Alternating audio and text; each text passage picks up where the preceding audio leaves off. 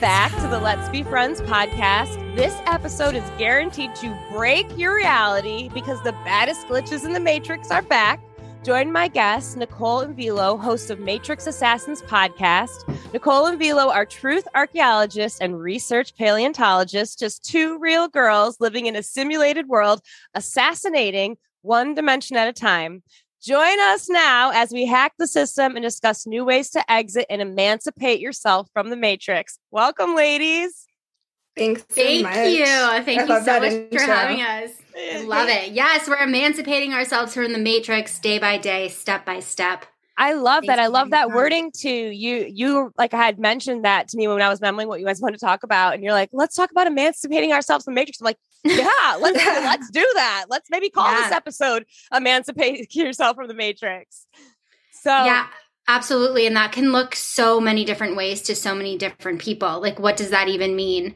And I think it means it means so many things to everybody. And as we were talking like offline, just as you feel like you have it figured out and you're awakening, you're in another matrix that you have to emancipate yourself from. So it's a never ending concept. And it's just so fascinating to always talk about. Yeah, it's also really cool because a couple of our guests have been bringing it up unexpectedly. Like it's been a topic heavy on our minds, but we've had at least 2 or 3 that have had the same terminology and that are working toward the same end goal. So, well, that's definitely my end goal is to emancipate myself from the Matrix and like anything tying me down and holding me back.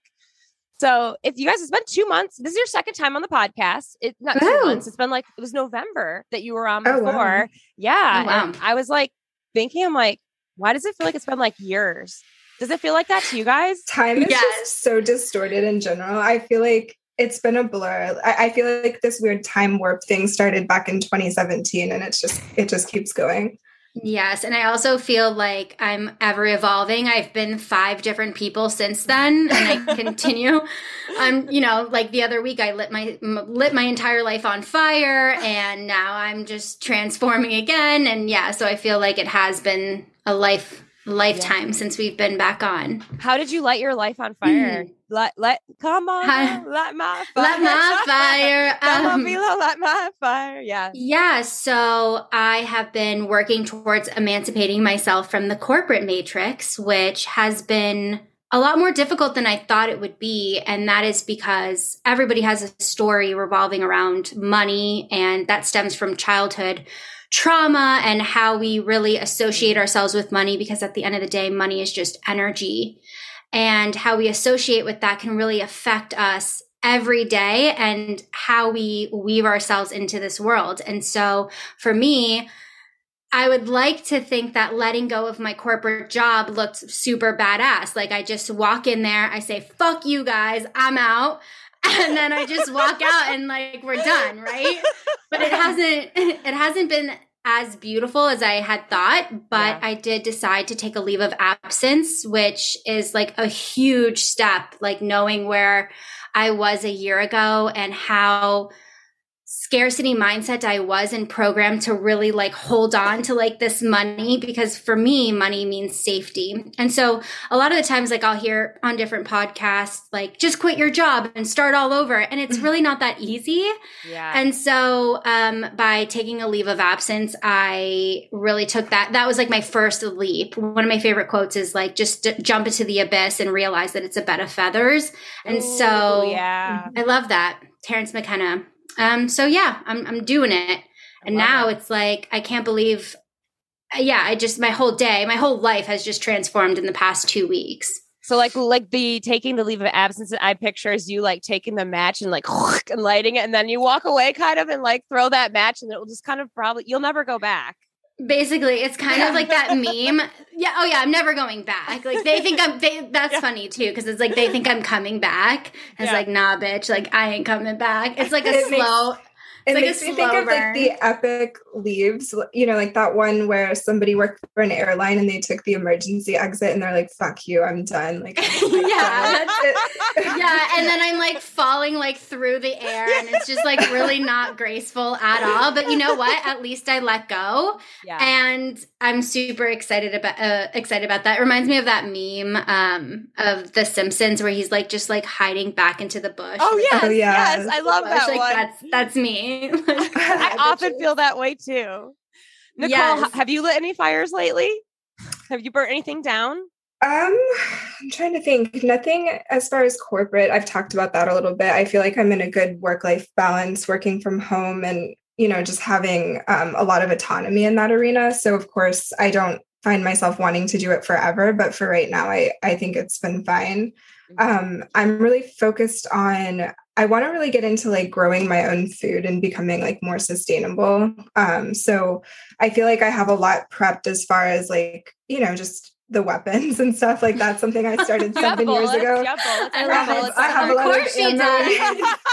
Of course. But you guys are assassins, right? Of course you have like the night vision, all that. I have that checked. Girl. Oh, I'm gonna come to your place with shit. Exactly. So I'm good there. But it's more about just, I don't know, like I just want to have more like emergency food and just like become more self-sufficient, being able to like have a garden and like actually like grow stuff and know how to do that. So my next project is to learn how to build raised beds. Ooh. Oh, heck for the backyard. Yeah. So I'm doing That's that. Awesome. And then the only other update, I told Vila recently, I totally cut out alcohol and it's been like 2 weeks, which is a big deal. Are all three of us sober from alcohol? I think so. Yeah. Oh my God, girls, we're badasses. Yeah, for sure. Yeah, it's been really you're good. sober now. But I didn't pressure you, right? No, not at all. Okay, no. I was so good. I like didn't say anything because I don't want to be that annoying friend. You know what I mean? Yeah, for sure. No, it's just like, I felt like it was all right. I don't know. It just got to the point where I was like, why am I poisoning myself? Even if it's like once or twice a week, like I never feel good after.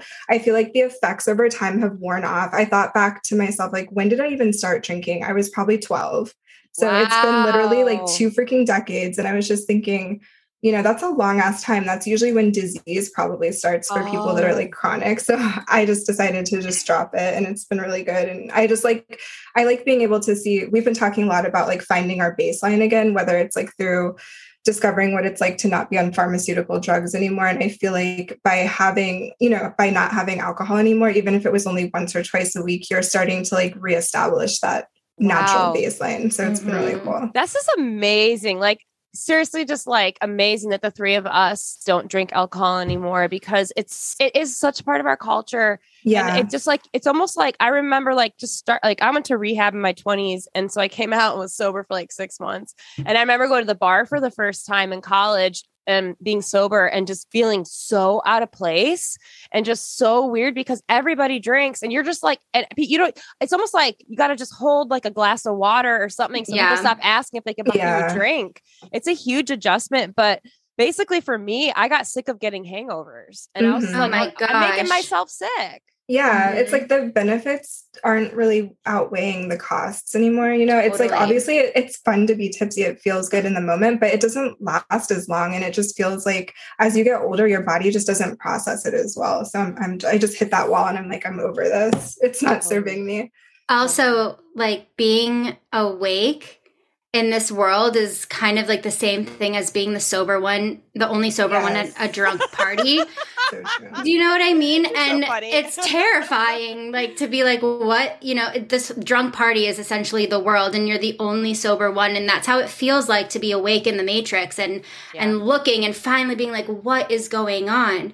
Yeah. And I think it takes it to another level of like having this understanding of like how society is meant to weigh us down and keep us down. For people that want to get sober and maybe the motivation is like, oh, I don't really want to be healthy. Maybe the motivation should be like, well, there's a whole system meant to keep you down and weigh you down and make you miserable as fuck. And it's manipulating you. And maybe that might be a reason for some people to want to get sober. But I also want to like kind of sit and just think about like what Nicole just said about like finding our baselines. Our nervous systems are being hijacked every single day, and they've been hijacked for such a long time that we don't understand the difference between true anxiety and false anxiety. Ooh. The process, right? Wow, I needed to hear that. Yeah, true anxiety is meant to save our lives. True anxiety is that inner compass that's meant to tell us you shouldn't be here. This isn't right for you. You need to pivot and go left. This job isn't working for you. That's when you start, or even in relationships, this person is giving me a bad vibe. And that's when true anxiety starts to come out, and it's meant to help us. It's not a freaking chronic illness. It's not a mental health disease. But what happens is that we're being hijacked, and our nervous systems are being hijacked to all of this false anxiety, caffeine, drinking, being on pharmaceutical drugs to ease the anxiety that actually gives you more anxiety long-term, withdrawal effects, intermittent withdrawal effects, drugs, alcohol, I mean, the whole thing. Even when we're watching television, we're being programmed, like those frequencies are affecting us. Our thoughts, for the most part, aren't even our own thoughts. They're programmed for us to think a certain way. That's why when you're on social media, you honestly feel like shit afterwards, because you're not being impeccable with your consciousness, and you're not protecting that. And so everything is just seeping in. And so to be able to look at getting sober from a different lens and really understanding that detoxing your body and detoxing your mind is so important for you to find your baseline, so you can actually find what your purpose is in life. So if you're, listening to this podcast and you feel stuck and you don't know what to do, or you feel like something isn't right, or you're unhappy, clean up your water, like first thing, or just try to detox your body. Because once you start to let your nervous system actually find its true baseline, and you can shift through that, your life is going to begin, because you can start to feel your own body again. Wow. Yeah. Amen, sister. Yeah. Yes. Totally. I could say a million things to what you said. I mean, I used to get anxiety and take a Klonopin and just numb it automatically. Girl, I was on Klonopin for 6 years.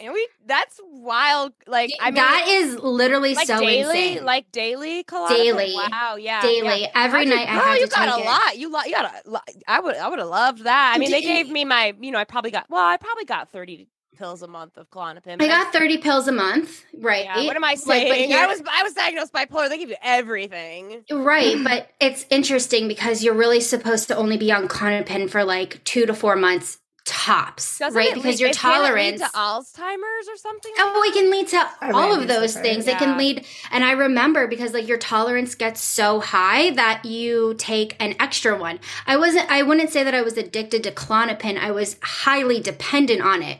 I wouldn't take it in the day. I needed it to sleep. I really, really needed that to sleep, because I was taking all of these other things to hijack my nervous system into fight or flight. Yeah. And so the only thing that I thought could help me was this Klonopin.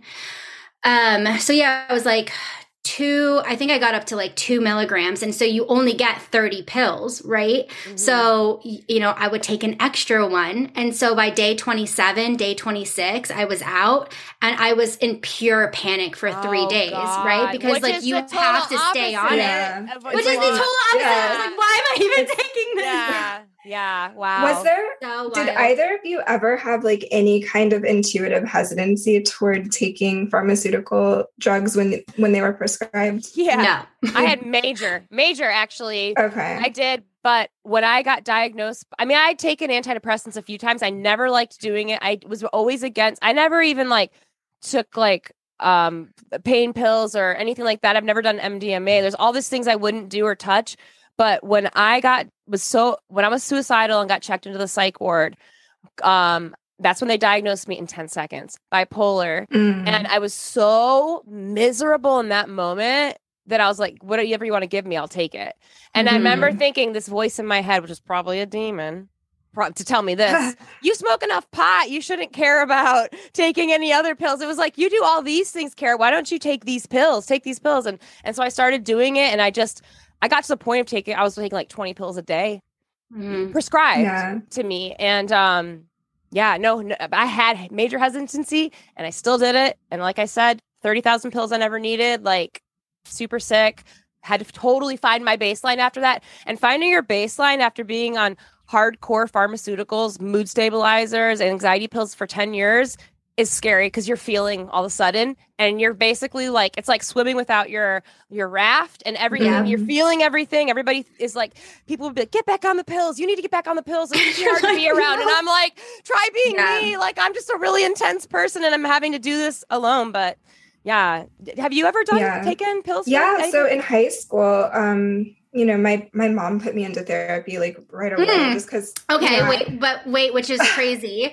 Her mom put her into therapy. Do you know who her therapist was? Your dad, right? My stepmom. Stepmom. Oh, yes. And I did go to your dad, I think once or twice, right. just briefly. But yeah, I had been on different antidepressants, but I never stayed on them long. I think I had that hesitancy, and I realized like immediately these aren't doing what they're supposed to do.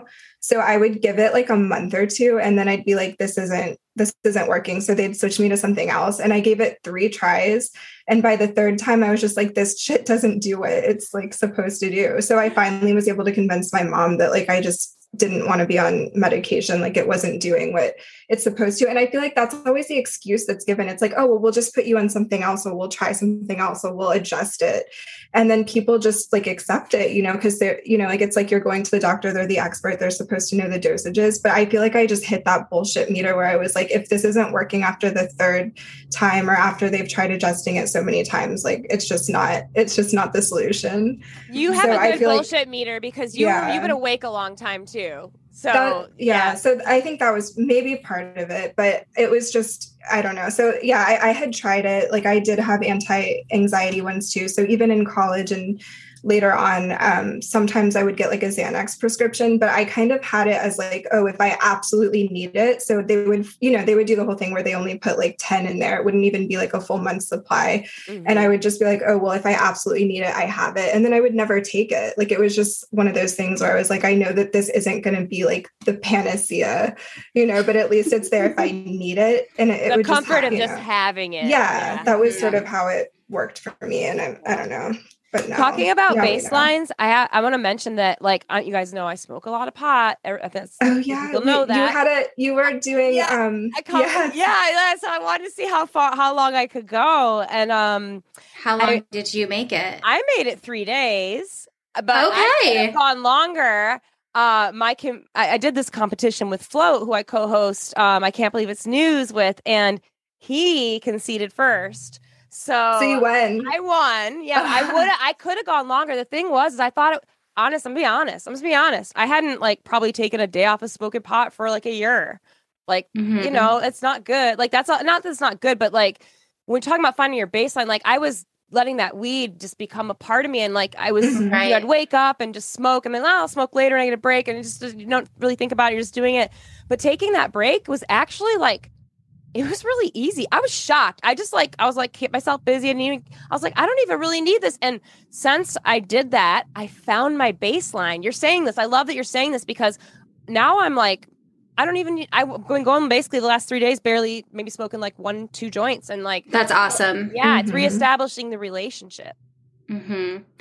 Yeah. It goes back to just being able to find your inner compass, and like, what you're hearing, is that you, or is that the substance, or is that everything combined, and just being able to filter that through. And that doesn't mean like, if you want to drink, if you want to eat processed food, eat processed food, but everybody should have the right to be able to find their baseline. And I don't know. Ever since I found mine, I've been like, it's almost like another high for me. And it's just like this mental clarity that I never thought that I would be able to have. Like the fact that, I can sleep 10 hours a night and not get up and not be on anything is freaking wild. You can sleep a solid 10 hours. You sleep a solid. Oh my God. Yes. So yes. Like but it's also like, you go to bed and you don't wake up till the next morning. To the next morning. What a blessing. Yes. But I don't even know how much money I've spent on ZQuil. Like I used to just pop ZQuil before the Klonopin. I just like pop so many ZQuils, like sleeping aids, melatonin, like everything. It takes time, but I think one thing that I started implementing was just like a legit nighttime ritual. Ooh. Like I'm excited to go to bed because I have like my most like amazing, comfiest jammies of all time. I have my emotional support water bottle, that I like. Oh my God, this is the best emotional support sippy adult baby cup. You guys, I got, I'll have to send you the link so you can put it in the show notes. I'm literally not affiliated with this, but I'm not even kidding you. I'm underplaying this. This changed my life, and I'm gonna get one. I'm gonna get one. Please. I need all the emotional support I can get. How does it work? How is it different?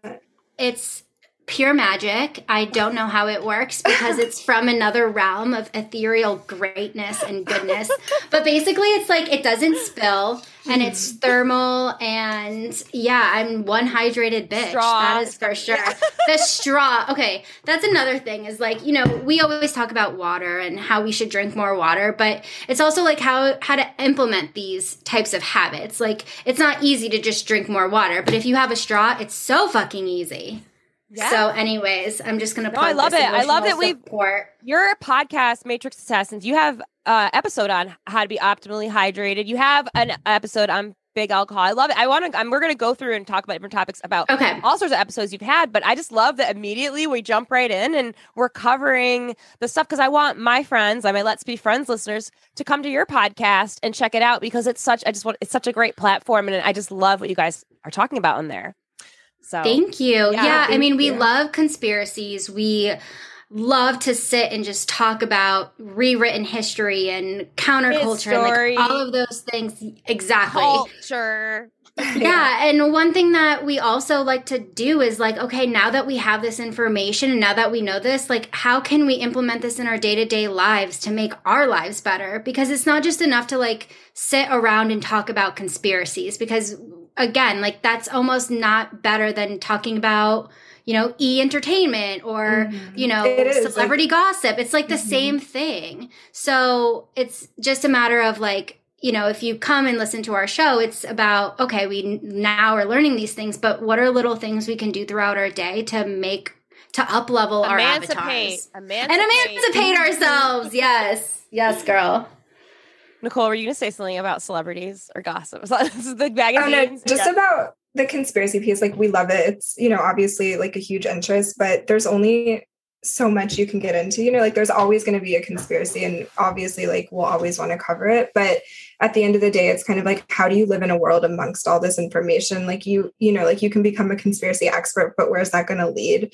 So I think we like to really focus on the solutions and ways to kind of mitigate what we learn. You know, it's not just about like knowing it and endlessly covering it. It's kind of like, well, what are the solutions and like, how do we break out of it? Yeah, no, I love that. I mean, I'm thinking about like you recently, you know, quitting drinking and Velo quitting. How long have you not been drinking? Oh, longer. Like about. So I've been, I think like 9 months. I could have had a baby by now.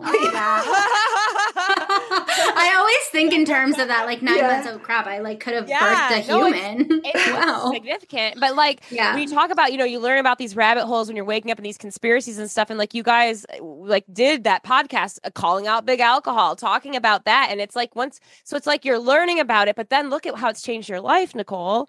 You're not drinking now. That we got learning about all that stuff has to, you know, you could just be like, oh man, this is awful. I know this is killing me, but I'm still gonna do it, and I'm letting spirits, and I'm still gonna do it. I learned all this stuff, but you're like, no, I'm gonna take that and then shift it and change my life and emancipate myself from that thing. So that's I love it. It's like the full embodiment of what Matrix Assassins is. We can't have a show called Matrix Assassins and not assassinate the fuck out of the Matrix. You know what I mean? Like, just wouldn't make sense. Yeah. And so it's great to see how far we've come. We've had the podcast for a year and how different our lives. Thank you. And how different our lives are and like what they're going to continue to unfold and look like. You know, we don't know, but we're excited. Yeah, no, totally. I mean, even I started Let's Be Friends last May in 2021, and it's just like totally pivot. I've changed so much. Like we were talking at the beginning, like once you wake up out of one matrix, you find yourself in another. You get up out of one rabbit hole, you lift your head, you think you're to see the ground, and you're just in another maze, and it's never ending, this awakening. And this, you know, my podcast has just been evolving as I've been evolving. So yeah, it's awesome to have I started this podcast because I wanted to talk to people about my awakening. It was hard to find people that want to talk about conspiracies, who want to talk about DMT and encounters with plant medicine and transhumanism and human design and pain matrix and all these things, and that don't want to just call me crazy. And it's just like, and it's I love the podcast community. I love what it offers us, and it brings us all together, and it helps us assassinate the matrix, as you guys are doing, and emancipate ourselves from this place. Because once you wake up, what you learn is pretty dark. It's not like, I don't know anybody. I mean, I always think of the Matrix movie where the guy eats the steak again and just makes the deal with the Smith and just goes back in. I mean, I've thought about it, I don't even know if it's possible now at this point. Like, I've thought about how maybe it would be easier to not know these things, but now that we do, it's like you can't really undo it. Yeah. That's what I've come to. Once you see, you can't unsee. Yeah, totally. So let's talk about one of your most recent podcasts. You had Champ back on. You've had it on twice. He's the creator of the 5D Awakening, the Great Awakening map. He's 5D Awakening Consciousness Online. And you guys talked about DMT. And I love DMT. Have you ladies both done DMT? Do you want to talk about? No, neither. I'm still waiting for like the homeless man to be like, "Hey, you want to hit this DMT?" Then I know he's out there somewhere, but just waiting for you to walk by. Yeah, I haven't run into him yet. Well, I've heard, and I can't prove anything, but don't we have DMT in our bodies all the time? I think so. I think we have the receptor. The receptor. I don't know like all the biochemistry of it, but yeah, I think we've covered it in the episode. It's something that I guess is experienced at death. I thought that maybe it was at birth too, but Champ was saying he wasn't sure if it. I've heard it's both birth and death, and I've heard. This is what I've heard is that it's dimethyltryptamine, and it's this chemical that we naturally produce in our pineal gland, which is like the third eye, that whole area up there, and when you're born and when you die, you get like a rush of it. If you have a near-death experience, you get a rush of it. And if you hit some on a pipe because you want to blast off this world, you get a rush of it. And I did it once and I blasted off completely. What was your experience? Did you hit it twice? I actually, so like the correct dose to take was like 0.006 or something so small. And you drop it into a rig and you hit it and it just like evaporates. And I was like, I have always had a very low tolerance to psychedelics. I trip really easy. I'm just like naturally, I don't know what else to say, but really psychic. Like I channel, astral project, all that stuff these occultists are trying to do. I naturally do. I never tried. I just did it. And it must be nice. Yeah. Oh, it's been intense. And so part of my memoir talks all about this. But so I was like, when I do this DMT, like some friends had gotten some and I was there when they were doing it and they did it. And then they're like, you do it. And I was like, nah. I'm like, oh, okay, I have to. And so I was like, I'm just going to hit, like, I asked to just have a half dose and I only hit like half of it. And I fell backwards and I blasted out of my body, astral projected completely out of my body. Like basically you leave your body. You know what it's like if you've left your body, like, astral projection is not just closing your eyes and seeing things. You leave your body. And I went and I fell through these tunnels that I had seen on many of my psychedelic trips, these colorful tunnels. And I fell through it really fast. And then I was in outer blackness. It looked like outer space, we might think. And I saw Ganesh appeared and then Buddha appeared. And these are guides that have come to me a lot. I didn't realize I was summoning them. But anyways, I didn't realize a lot of what I was doing. I'm going through a lot right now. Okay, wait, hold on. Let's pause. So when you mean you didn't realize you were summoning them, do you mean like by taking DMT, you feel like you were summoning them? No. Or like opening up a portal? Okay. No, like I'd been working with Buddha and Ganesh for like probably 10 years. Like I didn't even realize it. And like Ganesh Buddha started appearing on my mushroom trips. Like I would see Buddha, I literally like just have my eyes open and like the spirit world would expose to me and he would come out. I would see like Buddha, you like those things you would see, like you guys post a lot of pictures of, and so like just Champ is like those. Who's that artist? Alex Gray kind of thing would come out, and Buddha, right. And I knew it was him. And I like my mom had always had. Oh, I just got this flash in my head. This Buddha statue, and when we'd always rub its belly when we were little. I didn't really know who he was. I didn't know anything. No one talked to me about God or anything. Like I didn't go to church. None of it. Like I knew nothing. I was just like riding this world. Like I'm just doing psychedelics for fun. But Buddha just started coming into my trips and talking to me and communicating with me and teaching me a lot and in my life. And like I said, I'm a seer. I'm a natural channel. I didn't realize any of that. I thought everybody like had like connections with these. That was like the norm. Yeah. And then Ganesh started coming to me, I was like tripping on mushrooms once. I'm looking at my friend and her face turns into Ganesh. And I didn't know who Ganesh was. I just see this elephant face and 10 eyeballs start floating around her head. And then 100 eyeballs just start popping out. And I left this world. Like I can move dimensions. I can do all this stuff, crazy stuff. It's real. Like all that like stuff like on the 5D map.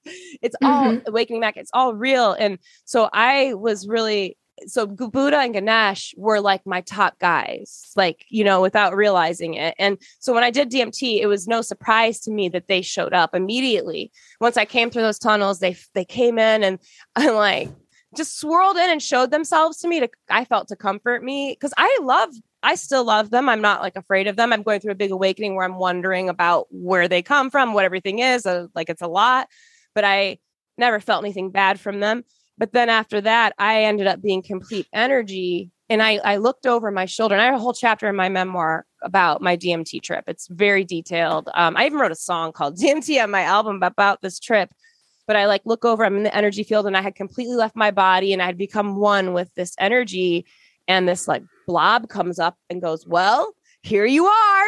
Because I had always been wondering my whole life. Like, I think I was probably 34 years old when I did DMT. I'm 39 now. And I had been wondering my whole life, what is this? Like, what is this? Like, something's going on. Like, I can move my arm. How am I moving my arm? Like, I just always been a deep thinker, but never had anybody to talk to it about. And so literally when I did DMT and that I left my body like that and I went out, I knew there was more to this than just this life. Like, it was this confirmation that I've been looking for. And it completely changed my life. You are not the same after doing something like that. Like and I think it could be very powerful for people that like have terminal illnesses or terminal diseases or have fears of death, because you do this and it just like, it changes everything. But yeah, it definitely highly recommended, but at the same time, it's not for everybody. It will find you, that homeless man. If you're ready. Yeah. That homeless man, holla. Yeah. Yeah, and that's what Champ says in the episode too. It's like you are literally to have this type of this fearlessness where you are going to the edge and the brink of death, and then you get pulled right back in. Yeah, is pretty wild. Yeah, that was a really cool episode, and I mean, he told us so much more too, like after we finished recording, that I wish the audience could have listened to. Yeah. I've learned and like actually like good advice. Actually, Float told me, he's like, always start recording right away, even before you start, and just keep recording until people leave, because you'll edit it and all that. But because the best conversations often happen once you hit end. Mm-hmm. Literally. So true. So true. It could be good B-sides too, to offer as like, I've thought about that. Bonus right. thing. Like a bonus thing, or I think, I forget who does that, but yeah, I mean, definitely something to think about, because always when you end the podcast, you're like, okay, bye. And then you hit end recording, and then it's like this just awkward, like, ooh. Yeah, we always hope that the person won't just leave. Like, don't hang up. Like, this is a fake bye. This is just a fake goodbye. Oh my God. I used to always do that. I'd start telling people, after I hit end, stay on, and I'll say goodbye to you. Yes. Yeah. You learn, you live, you learn. As you start podcasting, you get better. Like, I used to like tell my boyfriend, because I'm at my house, that's where I podcast, like, you got to stay in your office and be totally quiet and like, don't make any noise. And now I'm just like, you can move around and do whatever. Or if you guys need to go to the bathroom, you can do that. Like, I can edit it. Like, it's all good. Mm-hmm. Totally. Yeah. We, do you edit your own podcast? I do everything. Okay. I don't edit Let's Be Friends much. This is pretty just raw, unless there's something I like a guest says they want out, or like a dog barks, or I say something. I'm like, oh God, what did I say? I have the power to remove that. But I just started I have three podcasts now. I'm insane. I know. Oh, wow. I didn't know about the third one. Yeah. So what's the third one? So I've got, I Can't Believe It's News, that I host with Float Universe. Yeah. And it's just, we just shoot the shit, basically, and talk about all we say we're going to cancel ourselves before culture can cancel us. We don't really care what happens with the podcast. We just want to say things. But then I just started Not So Secret Societies with I saw friend. that. Yeah, I saw it, right. That's cool. Yeah, and that's basically, if you like celebrity gossip, or you did, it's like totally like the conspiracy side of celebrity gossip and like calling out the societies and stuff. And I edit that a lot. I put a lot of sound effects in there. I put a lot of clips and stuff in there. I'm hoping it doesn't like get taken down, because I'm doing that on some of the clips. But yeah, I mean, as long as it's royalty free. Yeah. Yeah. Yeah, it should Sometimes be though, like okay. I'll like clip like video like a YouTube of Kanye going on a rant. Oh, I love Yeah, Kanye. I do too. I have a soft spot Yeah. for him. I have a soft spot for him. I've always just loved him so much. That whole it's on Netflix, but his new documentary, have you seen it? No. Oh my I didn't know he gosh. had one. Genius. Oh my gosh, yes.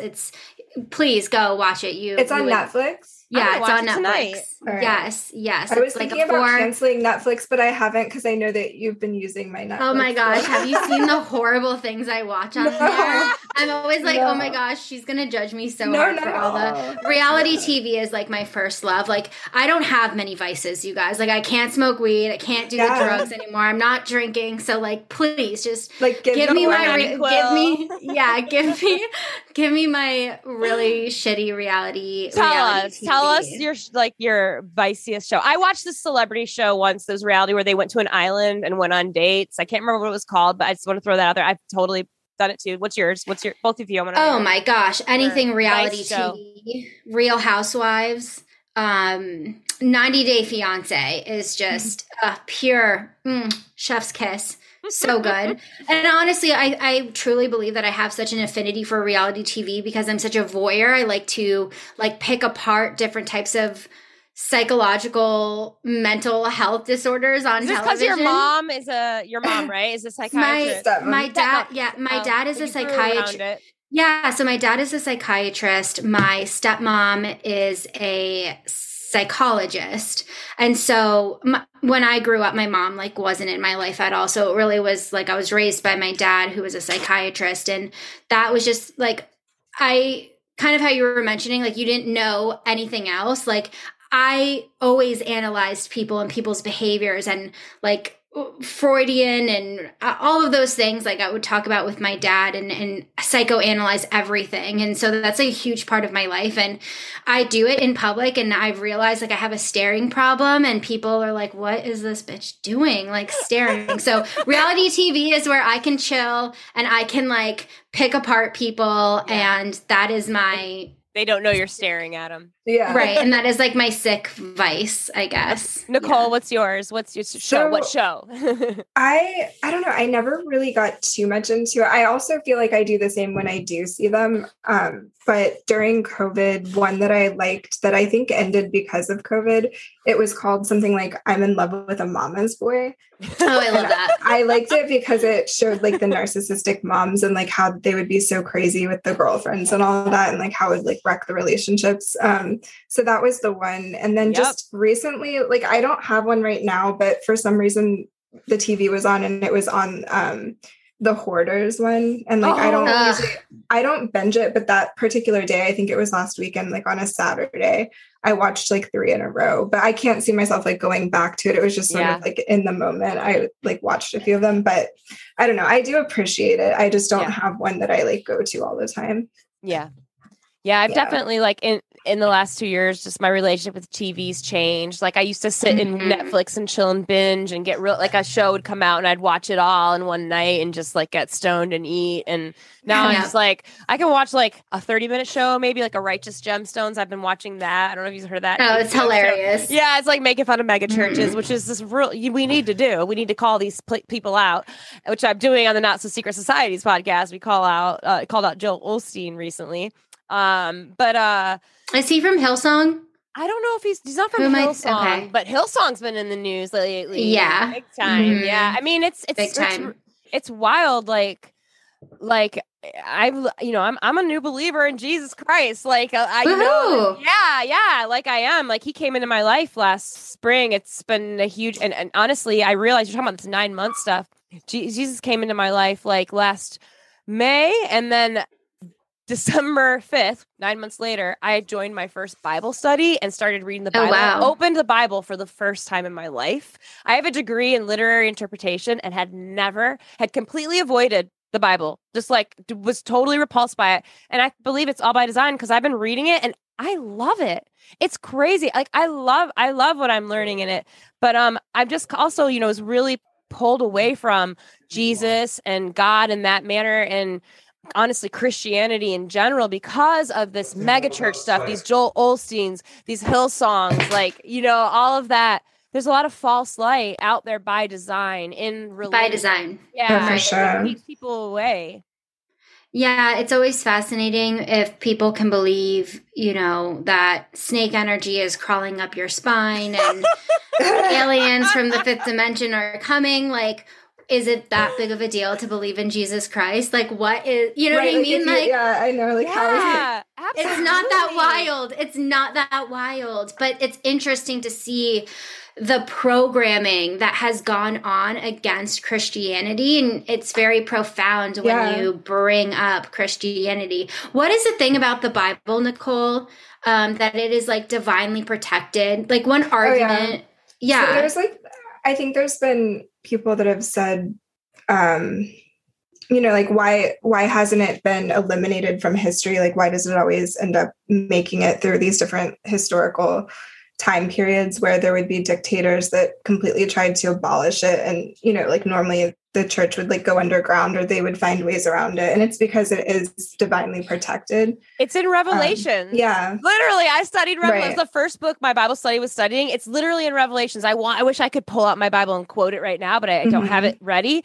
But literally, there's a thing in there. God's like, if you touch this book, if you change anything in this book, you are going to eternal damnation, or it's a huge. It was something thing. Don't never add or subtract from. Exactly. Yeah. Exactly. Mm-hmm. Yeah.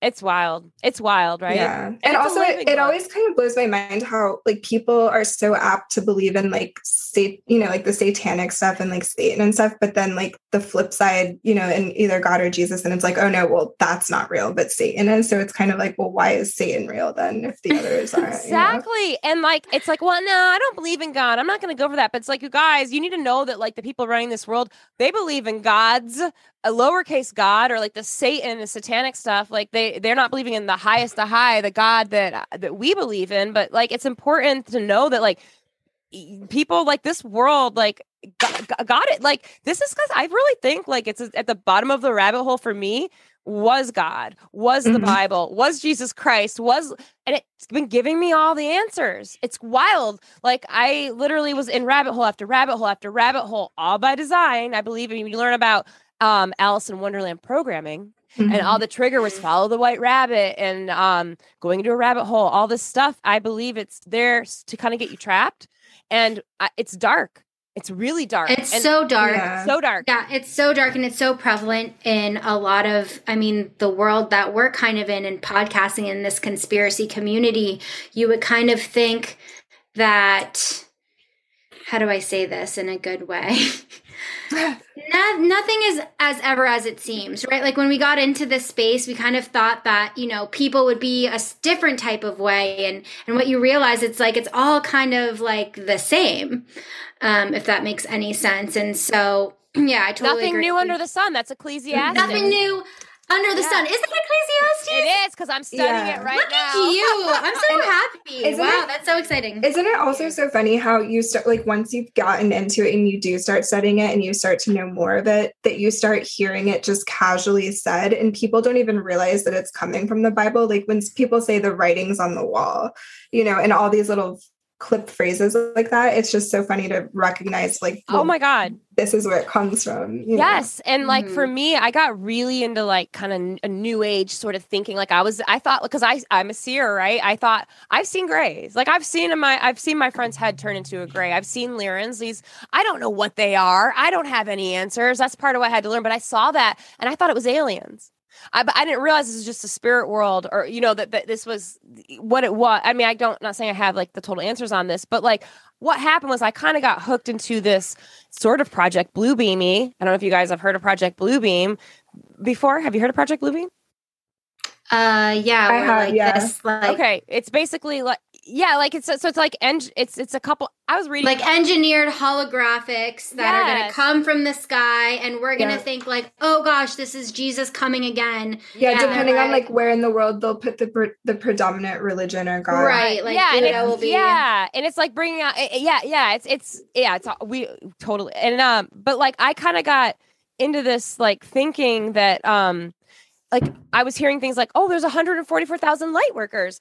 Well, now I'm reading the Bible actually in Revelations, God talks about the 144,000 kind of like ones that I can't remember what he says, but that he's his chosen ones kind of, right? Or like his pure beings. It's like, yeah, they're going to be here at the end, at the end after the church has been removed. So there's technically like no more Christians. But these 144 are almost like, in a sense, like you could equate them to light workers because they're going to be spreading the gospel at a time when it's no longer like being spoken of, and it like helps others come to it at that time. Yeah, but like you're saying, when people say things and they don't know that it's covered on the Bible, like, and all these things I was kind of learning, like even the concept of new earth, I was like kind of going into this new age concept of new earth. But then I started reading the Bible.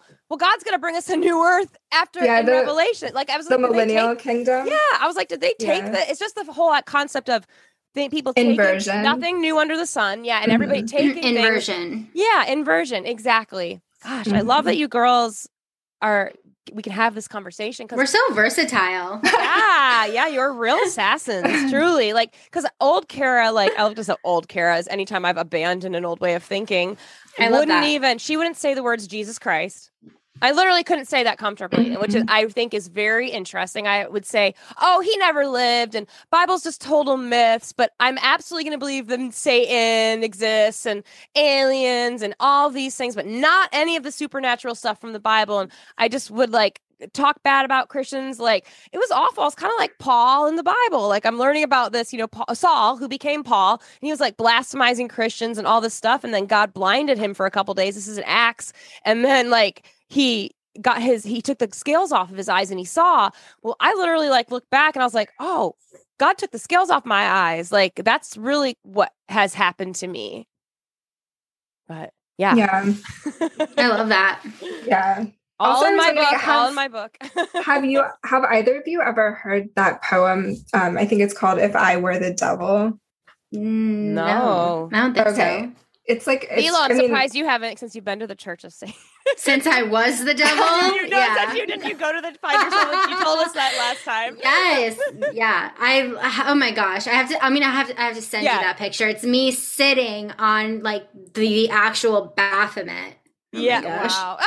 Okay, and that was again, it was a time in my life where I was so freaking lost. I mean, I probably was my lowest of low again, like, and this is the thing that we talked about this offline, like why I have compassion for people that aren't awake, because for me, I always prided myself on being this open-minded person. I was searching for the answers to try to help myself. I was so lost. I didn't know what was up and what was down. And when I was trying to dig my way out, what I was really doing was just digging myself a bigger grave at the end of the day. Ooh. And I kind of just like, my mom got really unbelievably sick, and so I was taking care of her, so I couldn't do anything but do that. And so I'd smoke a ton of weed and watch a ton of Netflix. It was my way. This isn't like a release or like a distraction. Like this was my way of like completely disassociating from life. And so in my watching of Netflix, the first thing that I used to love documentaries, love. I still love them. But on Netflix, there's always an agenda behind documentaries. And if you think about it, Netflix is the biggest propaganda machine of all time. It's in millions and millions and millions of people's home. If you don't think for 1 second that every little millisecond of a script, a commercial, or whatever is not thought out, best believe it is for a reason. It's pushing a larger agenda. But the first, oh my gosh, this is the first documentary that I watched was the, what is her name? The spirit cooking girl. Brokovich? Oh, Mariana Abramovich. Yeah. We crushed her on my Not So Secret Society's podcast. I couldn't. Yes, I absolutely 100% believe that. So yeah, the documentary was talking about like how great of an artist she was and all of these amazing things.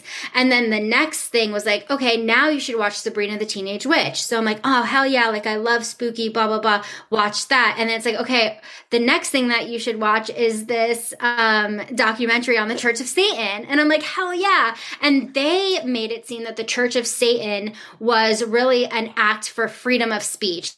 If the Christianity can have the 10 commandments on a state building, why can't Baphomet be right next to it, right? So it's all talking about freedom of speech and how it's so important that everybody should be represented, blah, blah, blah. So I don't know. I booked a trip to Salem with my girlfriends. The Church of Satan was like right there. I'm like, of course we have to go. I just watched this film and one thing led to another. And now I'm literally like, I have a picture like sitting on Baphomet thinking how cool I am. You're a freedom of speech warrior. Okay, I'm a freedom of speech warrior. The Bride of Satan. Is that what that poem you were just going to tell us? The Bride of Satan. Oh, okay. So I was anyways, pull it up. So no, we can take that. We can take that out too. No, it comes. So it ties right in here. I just put it in the chat, but this is the quote that I was thinking about as we were talking. But here's like the full transcript, and I've heard of it in the past, and it was like read out loud recently, and it's just so spot on to like everything that's going on right now. But this was just read. Are you going to read it, or do you want me to read it? You can read it. Okay. To the young, I would whisper that the Bible is a myth. Wow. I would convince them that man created God instead of the other way around. I would confide that what's bad is good and what's good is square. And the old, I would teach to pray after me, our Father, which art in Washington. Ooh. Yeah, it's like a whole list. So that's just like the one that was most relevant. But I sent the link to it was like from 1965. Let's look at the link. I'll post that in the stories when I drop the podcast. So everybody listening can check that out. Literally, like that whole to the young, I would whisper the Bible is a myth. That's what I would say. And I grew up in a home where my parents never once talked to me about God, not once. And bless their hearts, that wasn't in their lives either. Their parents didn't do that. But the only things I knew about church was going a couple times with friends. And again, like I say, churches, I think a lot of them are corrupt. I'm just going to say that. Like they may be misled, false claim. We got these Joel Osteens, mega churches. There's a lot of things. I'm not saying all of them, but it disgusted me and it kept me away. And I started thinking the Bible's just myths. It's just tall tales. It's a game of telephone that's been going on. No, because the word of God, like God is protecting his word. God created this place. Like he can protect his word. Like it's amazing when I came out that I was reading the Bible to some friends, like how many of them were like, it's missing and it's been edited and all these things. And it almost made me like not want to read it again or walk away from it. But it was like, God was talking to me and he was like, yeah, but you're going to read this book and then I'm going to work with you in your head and show you how it applies. There's this relationship that you have with God when you're reading the Bible. It's a living book. It speaks to you. It's not just the words on the paper. It's how you take them in and you see it applying to your life. Like how I threw out that Ecclesiastics, nothing new under the sun. It meant something to us in that moment because of what Vila was talking about. Totally. You can't fracture the word of God. And then, okay, so I'm reading this. What is this called? It's Paul Harvey's If I Were the Devil. Okay, If I Were the Devil. Why did I call it the Bride of Satan? I was just calling Vila like the Bride of Satan. I love Sitting on the Baphomet statue. Yeah, no, I seriously looked like the Bride of Satan. Just, goodness. You're smiling really big. And no, it's like, it's dark. What are you doing your horn? I literally look like Laura Croft. Yeah. No, I literally posted that on Instagram thinking like, Nicole, you remember? I do, yeah. And this is before we were like friends again because we hadn't talked in a while. Yeah, because like we, when you go to college, like you move away and then you just kind of like lives separate for a while and you just haven't reconnected. It was during that time. So what did you think when you remember what you thought when you saw, did you think anything when you saw her on that? I mean, it wasn't, I don't know. Like I just thought like, I'm going to have a podcast with her one day. No, I mean, like I wasn't like, I didn't feel like judgy about it. I was just like, I don't know. It was just like, it struck me, but it wasn't to the point where like, I'm not the type, I'm kind of live and let live. Like, I'm not the type that's going to like message someone and be like, what the fuck are you thinking? Or like, you shouldn't be doing this or that. And in my mind, like I've always had this rebellion spirit, right? Like, fuck the system, fuck what people think, whatever. And it was just the wrong energy. Like, it's that energy that I still embody. It's, why we've named this podcast Matrix Assassins. We have this Nicole and I call I've it always big assassin energy. Like we've always had this type of energy you really do. You're both like badass bitches, like totally. Yeah, 100%. Beautiful too. Oh, Just to thank let you. everybody know. Yeah. It's like totally like, like the girls in your logo, which I love.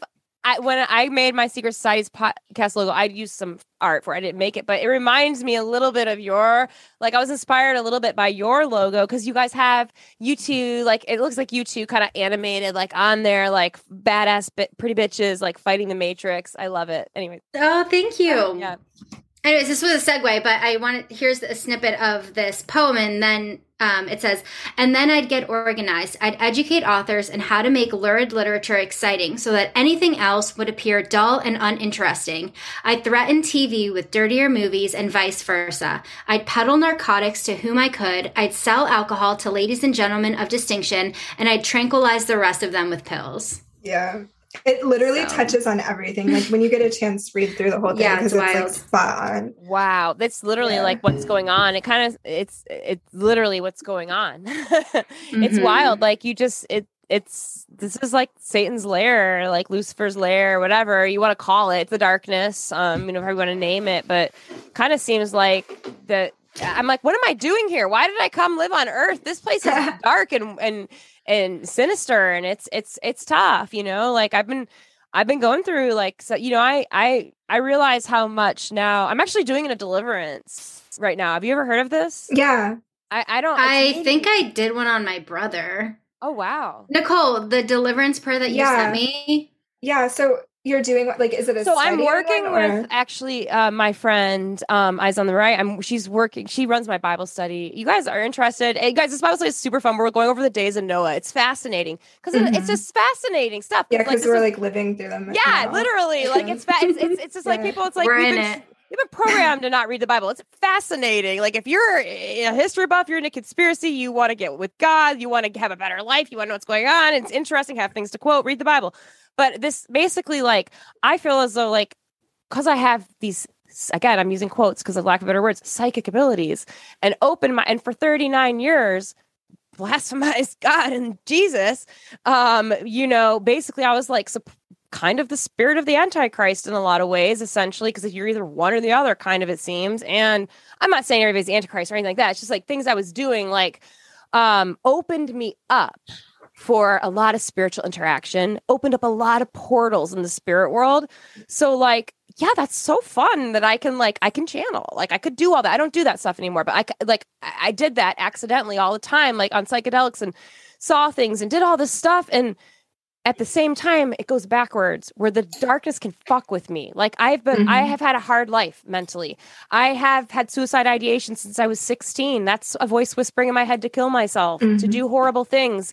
I had massive anxiety and depression, which I realize now is really just a spirit that overcomes you. Because you're right, we don't have our baseline on anxiety. There's something else going on. And spirits, demons, programs, call it what you want. Parasites, yeah, exactly. Sure. There's so many different. It's coming. Netflix guided the demon of Netflix. Yeah, guided you to that place. Frequencies. Yeah. Frequencies. So this deliverance that I'm doing is to basically like confess all my kind of sins or all the things I've done and just get it out. And it's long. It's bringing me to tears. It's great.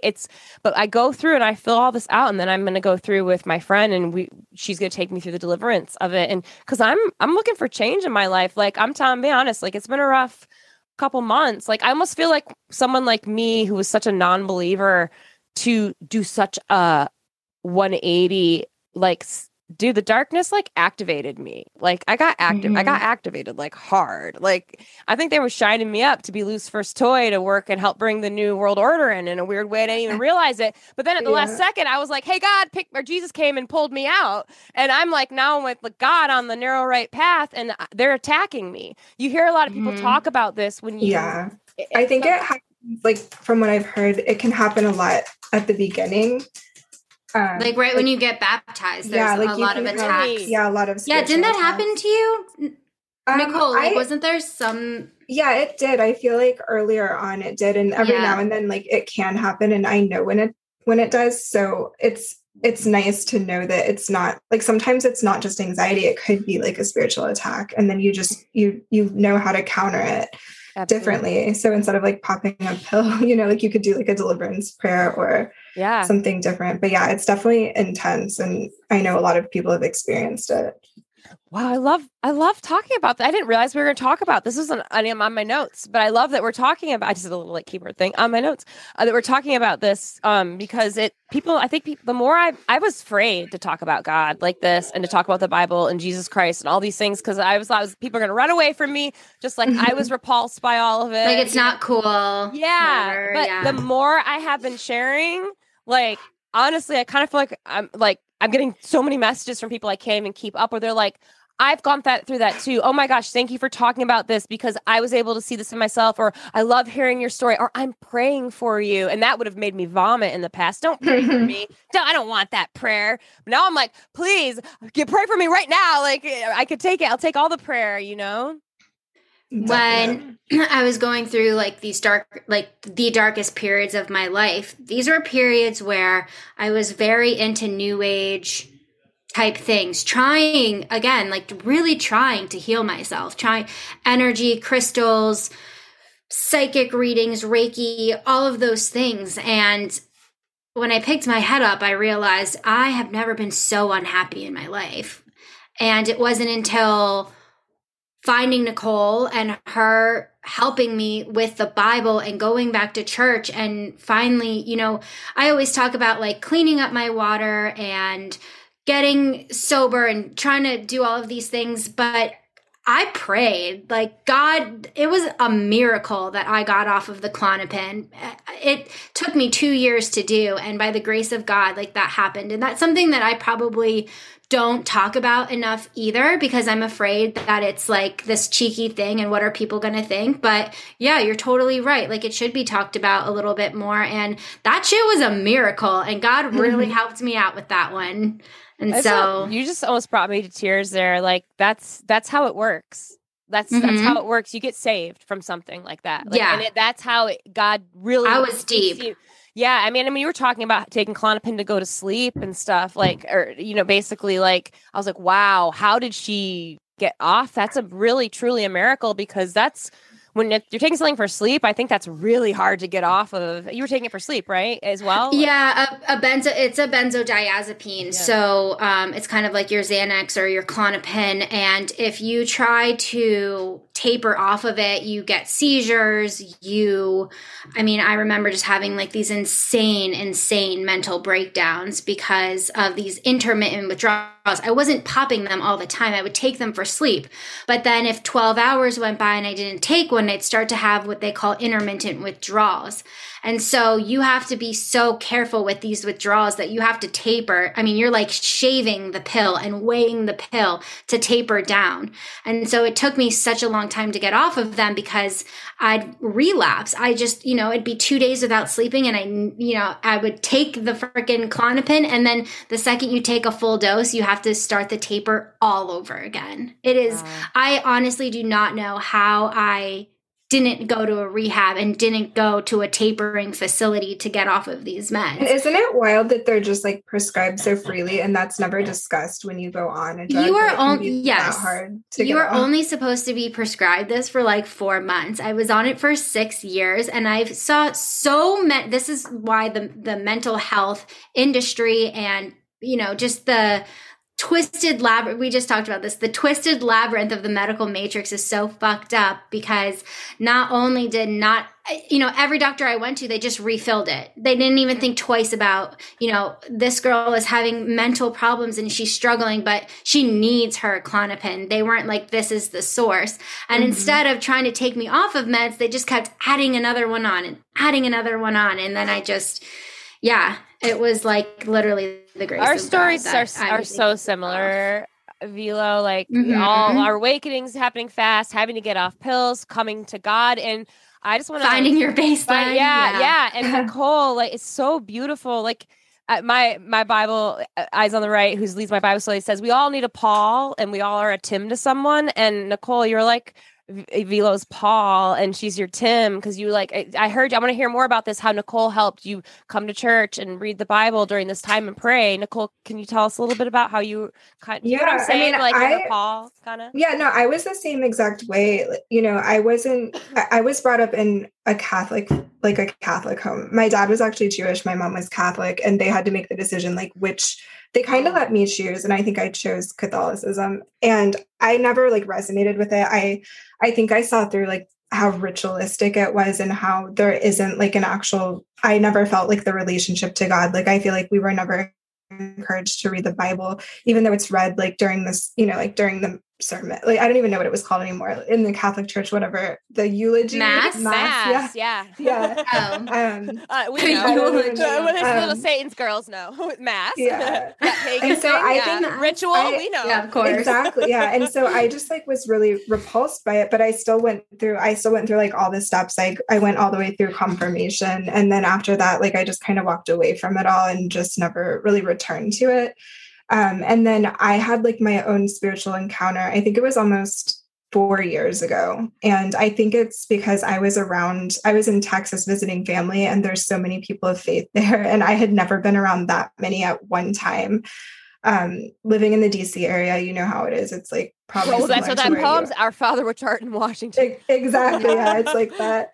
And so I just I think I saw like a keyhole into what life is like in people who have faith, and like how they're able to like overcome so much and like turn so much over. And I think there was a part of me at that time that was like, I really want that.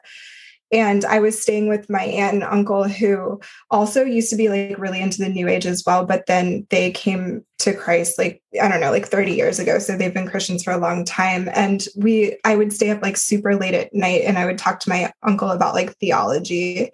And we would just like have these conversations. And I think like through those conversations, it finally just like hit me at one point. And he kind of explained to me, I think it was sort of like he explained that you have to make a choice in your life. It's sort of like while you're alive, like you have to decide where you want to spend eternity. And like in the past, I would think of that as being crazy. Like, what the hell are you talking about? Like, what, like, this is so like horrible that you're telling people they're going to go to hell if like they don't make this decision. But like, we were just having this conversation, and he kind of explained it as, you have to make that choice at some point in your life. Like, you're going to be confronted with it. And I told him how, like, you know, I really want to have faith. I just don't have it. Like, I don't know how to find it. Like, how do you just like, is there a switch? Like, how do you turn it on? On. Yeah. I was like, I want to, but I just like, I don't have it. So I don't know, like, how to go forward with it. And so like, I had an experience. Like, I think because I wanted it and because I was seeking it, like it finally happened. And it was literally within like an hour of that conversation. Wow. So that's how it happened for me. And I think the way that it all aligned was just that, you know, like I started posting more about like my awakening in a sense. And like, I started to make the connection to how, you know, like the Bible and God is like so suppressed in our culture. And like you mentioned, it's sort of finding your way back to it and realizing that it is the bottom of the rabbit hole in a sense. Yeah, like once it really you get is. there, Once you're ready to see that. Yeah. Yeah, like once you get there and then you realize like it opens your eyes to so much more. Like you all of a sudden like have discernment overnight, and you can like discern spirits. The discernment. Yeah. And you can tell. Yeah. It's just testing the spirits. Exactly. Yeah. Yeah. My spirit would have tested before. I feel like we use discernment when we have podcast guests on. Ooh. And like whether to have them on or not, kind of like utilizing that discernment. And also throughout some of the podcasts, like there'll be things that I feel like Nicole and I will click and like feel, and then we'll talk about it afterwards and kind of be like, that was interesting. And yeah, so it's like being able to, it's like intuition, but also discernment of whether this is totally. No, I love what you're saying, because I didn't have any discernment. I mean, like I said, my spirit wouldn't have tested though for, you know, when I even first started this podcast. And I'm not saying I had guests that I wish I didn't have or anything. Well, maybe in some, but but I took those episodes down. Ooh, spill that tea, baby. But it's just it now though. Even like when we'd been talking about having you guys on for a while. It was going to maybe be like a month ago, but things kind of happen now. And I remember just asking God a couple days ago, like I'm thinking, these girls, right? They're good to have on, right? Because we don't all talk about this stuff out loud. You don't really know where people are, but here we are. And I love you guys so much. We have so much fun. And also, wow, that we're having this moment talking about God and how we really are all going to heaven. We've chosen heaven. Because that's the thing I heard. God doesn't send anyone to hell. It's a free choice. You choose it. And when someone told me that, I was like, me too. Oh that my still God. blows my mind. Yeah.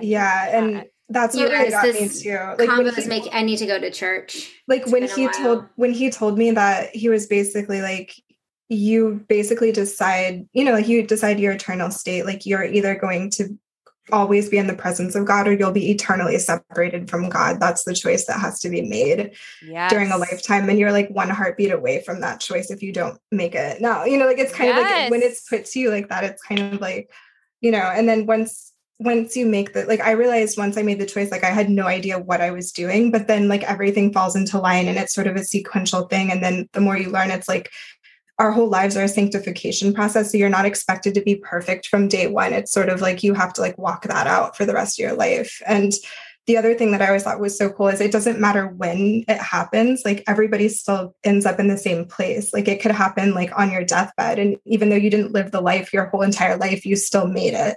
Yes. Which is so cool, I think. That's beautiful. Absolutely. Yeah. Wow. Amen.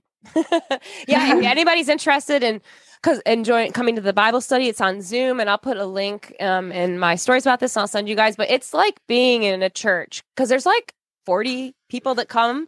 And oh wow, yeah. And my friend Eyes on the Right, who leads it, she's the nicest person in the world. She's amazing. I don't know if you guys have seen her account online. It's all like crazy similar, like lazy Lady Gaga and showing her dick. Guys, look, that's a male to female or whatever. And like she's just like I thought I had her on. What it was is someone recommended she come on my podcast last May when Jesus came into my life, and literally like I didn't thought it was going to be a man coming on, and she came on the Zoom, and it was this sweet like woman. And I was like, she's like a teacher, and like she said she was even like kind of skeptical of me because I was so new agey in the way I was talking and all this stuff, and I get it. Like I get it. I'm editing my book, like changing the voice, changing the tone. Yeah. But like she came in, that's how she came into my life, and she just kept coming back on the show. We stayed in touch. She didn't give up on me, and I give her so much credit. She's like, how Nicole was for you, Velo. Like Eyes did that for me. And like, she's like, I say, like we joke, I'm her Tim, she's my Paul. And she leads this Bible study, and she's amazing. She's hilarious. She doesn't drink anymore either. She was a big partier too. Like, I love it. We're all not boring. Christians aren't just boring people. You guys, we're like the coolest people ever. And we're going to heaven, and we're going to like have this like eternal like life that's amazing with God who creates everything. So come on, join the party. But this Bible study is beautiful because we come on and we give our prayer requests, and we say a prayer. She says a prayer, and we pray for each other. And I am learning about the power of prayer. And I'm telling you, this like process, this deliverance process I'm going through, this sanctification process is intense. But prayer, I have a prayer journal now. I talk to God when I need to. I read scripture when I feel an attack coming on. I text my friends, please pray for me. I'm not ashamed to do that kind of stuff anymore. And the second I text a friend, I need prayer right now, and they respond, you feel it. Mm-hmm. You know what I mean? It's powerful. For sure. Yeah. Wow. Okay. You want to talk about transhumanism now? Hell yeah. Let's go, baby. Definitely. You had author Elena Freeland on, right? Oh yeah. She's an OG. She's got a ton of great books. Like I love one of them is How the Environment Has Been Weaponized by Chemicals, Electromagnetism, and Nanotechnology for Synthetic Biology. Like, yeah. It's a mouthful. Yeah, let's talk about all this. of the titles are. Yeah, let's talk about what you ladies have been learning about transhumanism, because it's an interesting agenda. Yeah, it is. I feel like it's just so huge, and it's so interconnected. And one day when I'm motivated and I have the time, I want to read like all of her books from cover to cover. I haven't had that chance, and they're extremely long. Like I think they're really long, like over 600 pages. Her newest one was like 600 pages I don't know. And maybe what we'll do is like, we will maybe do a book club and do. Ooh, that's a great idea. Yeah. Do it. Yeah. Do a book club, or like every 3 chapters, like whoever's part of the book club, like Alana can come on and like answer questions, which I think would be really cool. Mm-hmm. Super She's cool. a badass. Yeah. But I guess like to sum it up, I mean, it's a huge topic and it's happening in so many different ways, but I think it starts with like the geoengineering. So obviously with what we've seen, how the weather has been impacted. And I think that's a conspiracy that sometimes is hard for people to really take in, because it's sort of like, how can you control the weather? But what really impacted me was when I looked back and saw all these patents that have been going on since like the early 1900s. And then I saw an actual like government paper, I think it was from like the United States Air Force, talking about like controlling the weather by 20, 30 years. I forget like the exact title, but if you actually like dig deep enough, you'll find it. And I've also heard the accounts of like different whistleblowers who are aware of it and have spoken out against it. But anyway, like she gets into that and talks about how the earth is being terraformed. And yes, it sure is. And there's like chemtrails. Nanoparticles. Yeah, the chemtrails. And there's the nanoparticles. The nanoparticles. And there's some that argue, they're mostly spraying is nanoparticles, like from the like. Is that how they nanoparticles? How do the nanoparticles get into us and into the terraform mostly? So it's sprayed and then it gets into the environment. So it can end up in the food. It also can like cross through the skin. So people ingest it, breathe it in. There's different ways like that. She's talked about, probably. So that's a huge piece. Like that's like the ultimate conspiracy that is being like investigated now by some. Some claim that it is like a step towards transhumanism because I guess there's like receivers. Like some people claim that they found like receivers in them and that it can communicate with something external, and that this is part of Project Bluebeam. This is one of the steps of Project Bluebeam. It could be, it goes so deep. I don't know. Like I've read a lot about it or like looked into it, but it obviously on the face of it, it sounds like batshit crazy. But when you really get into it, it's not like it's not something I would lead with. Yeah, exactly. We go from God to let's talk about transhumanism. Like I like really want to talk about. But so one thing so with the whole trans agenda, like I have this feeling that it's a way to program us towards accepting transhumanism. So like if we allow like the genders to be, like go into this trans direction where like a man can become a woman can become a man and everything in between, especially with like the cloning that goes on and like with using parts of animals in medical procedures and all of that, I kind of see it as like it's a slow fall towards beginning to accept like different races of humans based on, whatever's decided upon. No, absolutely. I mean, it's got that, you think about etymology too, is a good indicator of things. It's got the word trans in it. It's probably part of the transhumanism agenda. And, this guy, Jason Christoff, I want to read this. He says, this is about transhumanism agenda, but with breast implants. What you don't know about breast implants, the first step to transhumanism was media mind control geared toward tricking women into placing artificial toxic material inside of themselves. Always a mind control program to downgrade natural humanism and upregulate a female's self-hate to the point where they destroy themselves and their natural human function while believing they are thinking and deciding matters for themselves. Mind control is always about doing as the controller wants while believing your decisions are organic to yourself. The people tricking humanity to beg for an end to all humanity are pure evil in human form. And that's like, again, the gender that I've never questioned my own gender, but I am going to I used to always say, well, I can't speak for other people. I'm just going to speak for other people right now and say, I'll speak about myself instead. God's like, no, Kara, don't do that. I believed I was bipolar. I got told I was bipolar. I don't believe in these conditions anymore. I believed I was bipolar. And I believed it was my decision to take this on, to take these pills. I was taking it on. Well, I kind of feel like a lot of this like kind of questioning your gender, like you got to look at mind programming and mind control, and you start learning about the agendas.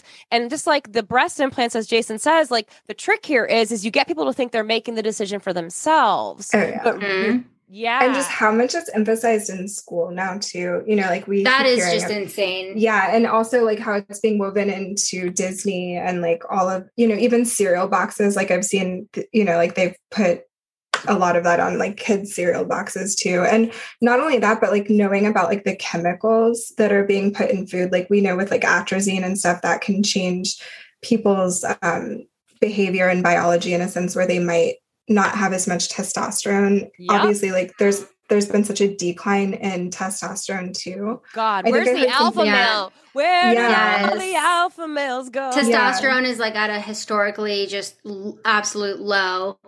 And you see the lines that are being blurred. We had Matthew LaCroix on our podcast a while ago. I forget which episode, but it was an insane episode. And he mentions like before the fall of almost every kind of civilization, what happened right before that was like the inversion of genders. Mm-hmm. The perfect being. This goes back to your was it Baphomet, right? Baphomet was a male, female, Moloch, all of these beings out there that are male, female. And that's why, like, I'm going to say it. I believe Lady Gaga is a male to female. I love not just her, tons of these celebrities. And my Not So Secret Society podcast, we really call this stuff out. And we point out the trans agenda stuff in children, like you were talking about in the cartoons, and even the pedophile like stuff kind of sewn in, and the pink and blue, like mind programming with colors, like is also to get us to accept this stuff. It's like, it's because, like I was saying earlier too, like we believe in uppercase G God, highest to high, but these people that believe in these lowercase gods like Moloch or Baphomet, they literally like their perfect being is balanced male, female, both, and transhuman. I mean, that's what they're doing. Definitely. And I even feel, I mean, me, myself have been affected by this inversion of gender, you know, thinking that I am this boss ass bitch that is supposed to be in the corporate world hustling and all of these things. And I, you know, it's best that I am being independent and making my own money. And the thought of being with a stranger for 8 hours a day while my kids are at home and all of these things. And so for me personally, what I'm trying to learn is like the embodiment of what a feminine woman should be and feel. And that is starting to become like reawakened within me, because for so long I was so rigid and so in my masculine. This is actually kind of trippy. Like I was so in my masculine that the only types of men I was attracting were feminine beta males, right? Probably right? Because opposites attract. Energy, yeah. Your energy like totally just gets thrown off. So in because my there's life, a balance in that relationship. That's what, right. And men, you know, take this role reversal, and can't be what I had found exactly, and like what I had found in like these, because life is all about patterns. Once you start to look at the patterns, you can figure out what the universe keeps or what God keeps giving you, and how you have to change that in order to up level yourself and like up level your life. And the pattern that kept arising was I keep attracting these feminine men towards me. But I just thought the problem was within these like feminine men. It wasn't, hey, like you're the problem because you're too masculine. Yeah. You got to fix that. And so really like even inverting like and trying to get back into my feminine, I'm in the best relationship I've ever been my entire life. And things are really good, but things were inverted for a while. And, you know, we had to found yourself kind of, an alpha. Found myself an alpha. Wood chopper, Right. You're going to need one when things are falling. We're going to need Nicole's garden, and we're going to need your alpha. And polarity, like the art of polarity is so fascinating. I'm trying to get somebody on the podcast to really talk about it because it's so fluid. Like sometimes like things can get inverted really quickly. It's an art form that is a give and take and that you always have to work on. And I just find polarity and attraction to be just really fascinating. Like the idea that, you know, if both of you guys are embodying the same energy, if both of you guys are too feminine, there's no attraction. You have to be so polarized to feel that attraction. And I think like this transhumanism agenda, not knowing what is male and what is female and what is up and what is down, has really like messed things up from like a relationship standpoint, from a co-creation standpoint. Systematic too, just like with the breakdown of the family. I think it's like the end goal is to have people that are basically genderless so that they no longer have children, and then they're more controllable because the family unit is always so strong and people will do anything for their family. But if they don't have that, then it's sort of like they're much more controllable. So it's sort of like it's being steered in this direction that's like very Alice Bailey. Yeah. You've heard of that. I heard the 10-point plan for the New World Order. I think it's woman Alice Bailey. But it's one of the things is destroy the family unit is one of and debase art and all these things going on right now. Like it's interesting. We're gonna be doing a podcast on Not So Secret Societies next week, dropping all about this. Love it. Yeah. I can't wait to tune in. Yeah, I have to check it out. Let's talk a little bit about some tips on how to emancipate yourself from the matrix. And then, because it's amazing. We've been talking already an hour and a half, and I was like, we'll only talk an hour and a half. I won't keep you guys too much longer. And it's flying by. And I know it always does. Well, I will absolutely be having you ladies back. You're like, I've got some people who are my like kind of favorite friends to have on. I'm kind of, collecting these friends. You guys girls are definitely girls. I'm not going to call you guys. Your girls are definitely on my list. But let's talk a little bit. Let's talk a little bit about some emancipation, uplifting things to leave our listeners with. Well, I feel like, there's so many different things to emancipate from. I think it's a process. Like, obviously, it seems we've all basically emancipated ourselves from the pharmaceutical industry.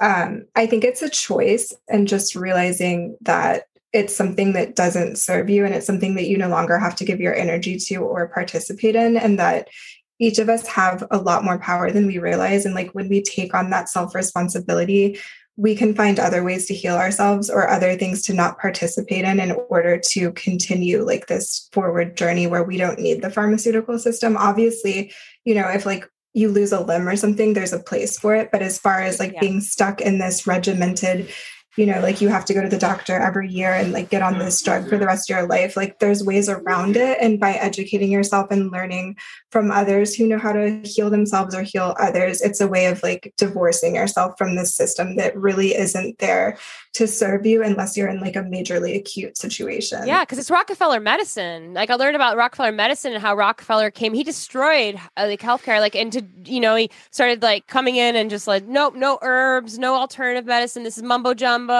I'm going to give grants to universities that teach my agenda.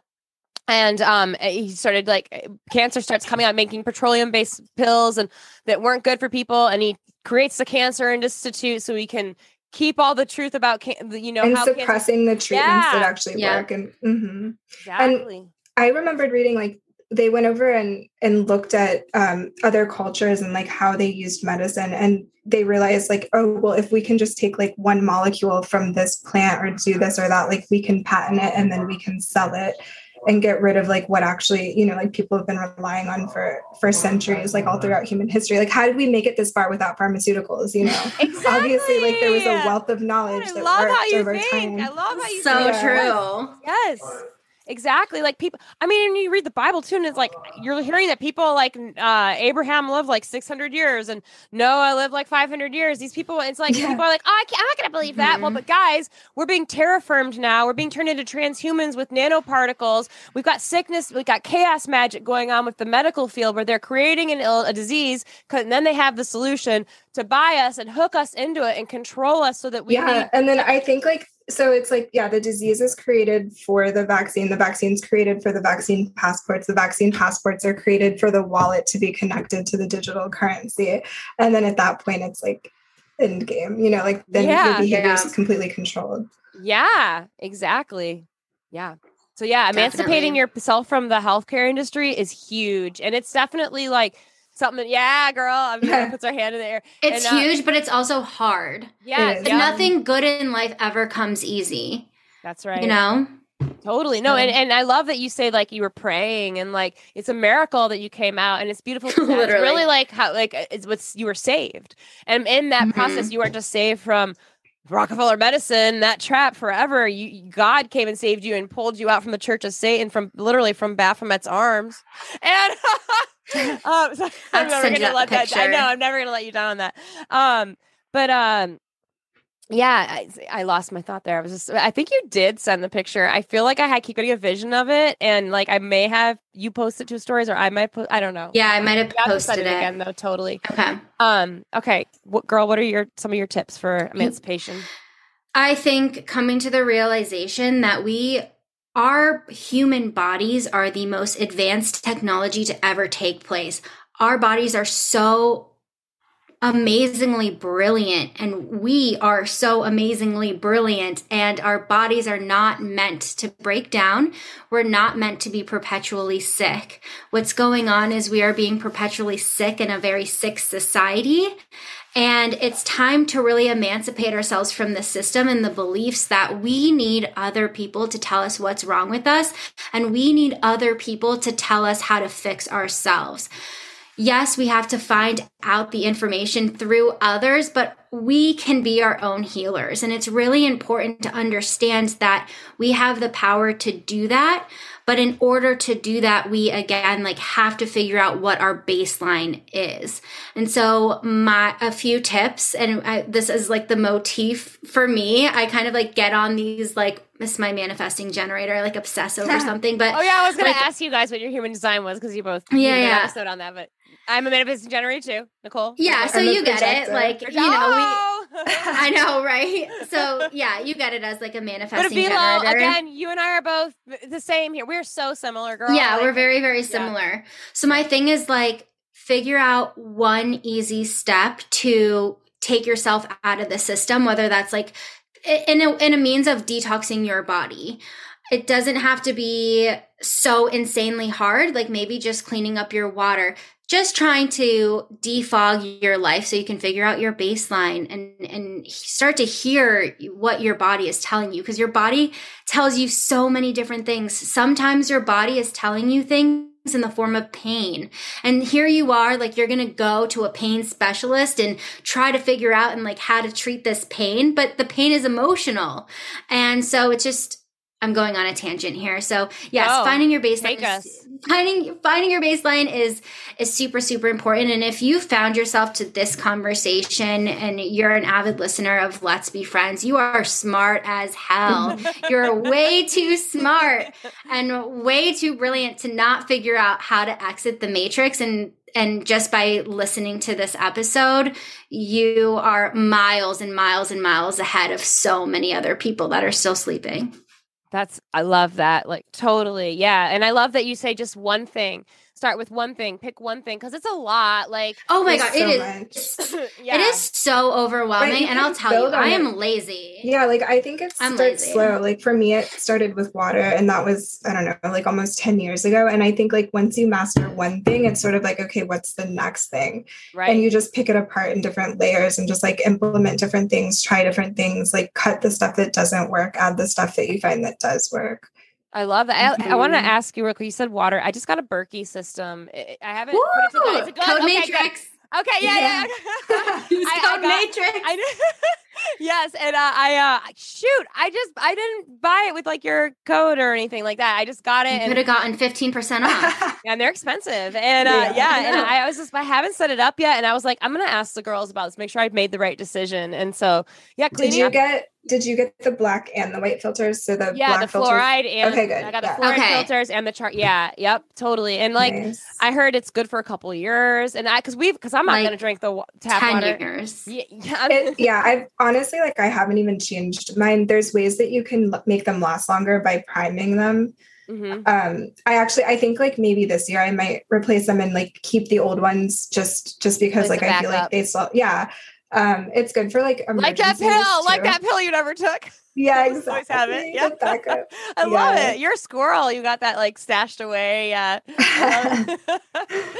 yeah, totally. So I love also that you're saying anybody listening, just know you're hearing this information. You're going to be emancipated from all these things that we're talking about, just because we're all part of this conversation together and none of us are alone. And I just want to say, I love this. Remember, God doesn't send you to hell. You choose hell. If I'm giving one tip of emancipation, I'm going to go ahead and say, don't choose hell. Because you're talking to someone who accidentally did for, I said, 39 years.